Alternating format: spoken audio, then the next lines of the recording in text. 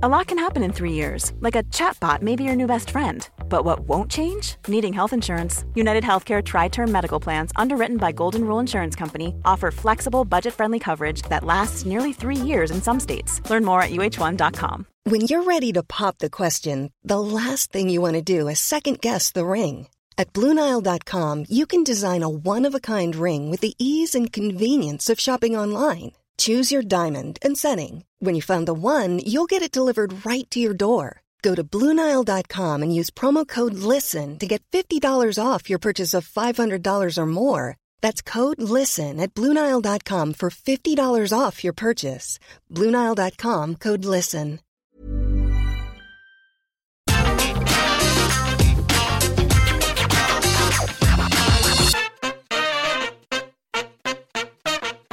Hi guys, I'm Adam Wilborn from What Culture. He's Phil Chambers from What Culture, and we are here with some late breaking news here on Friday afternoon with Triple H announcing his retirement from wrestling. He appeared on Stephen A. Smith's First Take on ESPN to make this announcement, and well, the announcement is only really scratching the surface of what a journey he has been through recently. Obviously, reported his, I think it was cardiac event was the correct terminology to use, many, many moons ago. And there's been sort of speculation around it. I think all of us here at What Culture always said, I don't think they're going to put him on Mania, for example. Yeah. It seems a lot more serious than people seem to think, despite how, in shape he appeared to be. And yeah, well, this incredible story about what happened to him has just come to light through this interview with Stephen A. Smith on ESPN's First Take. Some of the notes that you may have seen doing the rounds already on social media, just truly jaw-dropping stuff. Triple H had viral pneumonia. He had inflamed lungs that got worse day by day whilst he was at home. He started coughing up blood. He got checked by doctors, and he had fluid in his lungs and around his heart. He got chest tested with the EKG and an electrocardiogram, and his ejection fraction, which is the measurement of the percentage of blood leaving your heart each time it contracts, which is supposed to be around 55% to 60%. That was down to 30%. By the time he got to hospital, it was down to 22%, and then 12% before surgery as he was experiencing heart failure. Tripp said, I was at the 1 yard line of where you don't want to be. And I mean, he's very honest in this interview. He's saying that he basically thought it was over and wondered if he ever wake up from having these procedures. He got choked up thinking about his daughters. He said, that's tough to swallow. It makes you think differently about life. It doesn't make you any less driven for the things that you do, but it certainly makes you appreciate the things that you have more. And then he said, I'm done. I will never wrestle again. And he still, Phil, has a defibrillator in his chest and is still recovering. I think when we didn't hear anything for quite some time after that cardiac event, I think we all kind of knew it was a lot worse. I mean, the cardiac event's bad enough, but a lot worse than even the most optimistic of fans would have hoped for. But just terrifying, this story. Yeah, absolutely. It's sobering news. He's throughout the interview. It's just a clip of the interview that's up, but it's up on Reddit now if you wanted to go and watch it. The full interview is going to be coming up later on today on ESPN. So in the clip that is up there, he's really emotional, obviously, talking about it. It's obviously quite a personal thing that's happened to him, and a terrifying thing that's happening to him. And so he has to take a few moments to get his thoughts together before he continues speaking and things. So it's something that's hugely impacted his life, and the way he was talking about how this affected his daughters, seeing him in the hospital and things, and that as soon as you go through something like this where you're it's very close to heart failure, by the way he's putting it, it puts things into perspective, and the bigger picture there of maybe wrestling isn't the only thing in life. You've got family and daughters and things, the more important things going on. So yeah, it's 100% stepping down from wrestling, according to Triple H in the interview. No word on his executive role within WWE yet, although the clip that they put up kind of teases that they may go into more stuff like that. Apparently, there's a lot more info that will come out in the longer form interview that'll be out later on today as well. This is just sort of the cliff notes of something, a sneak peek that we've got. Yeah, exactly. I'm sure we'll bring you an update on that on tomorrow's news with yourself and Gareth as we find out more details on this. Because, like you say, this isn't just a question over whether or not his in-ring career is over, and what a glittering career it was, of course. I'm sure there will be tributes paid to him across the wrestling business. Yep. But yeah, like you say, there's a whole lot more questions now. I mean, this is his first public appearance in a long, long time. I mean, the last time... we saw that little clip of them at the building walking around with a hard hat on, and that's all we've seen of him since this happened. Which, again, goes to show how serious it was that he just went completely out of the spotlight, out of the public eye. Yeah, I mean, I don't want to speculate too much. I don't think he's going to be, let's say, making an appearance even over WrestleMania. Yeah. Like, say, if he's talking about, defibrillator in his chest, still recovering... I think he's just, as everyone should really in that sort of situation, just taking it day by day, step by step, and not rushing himself back.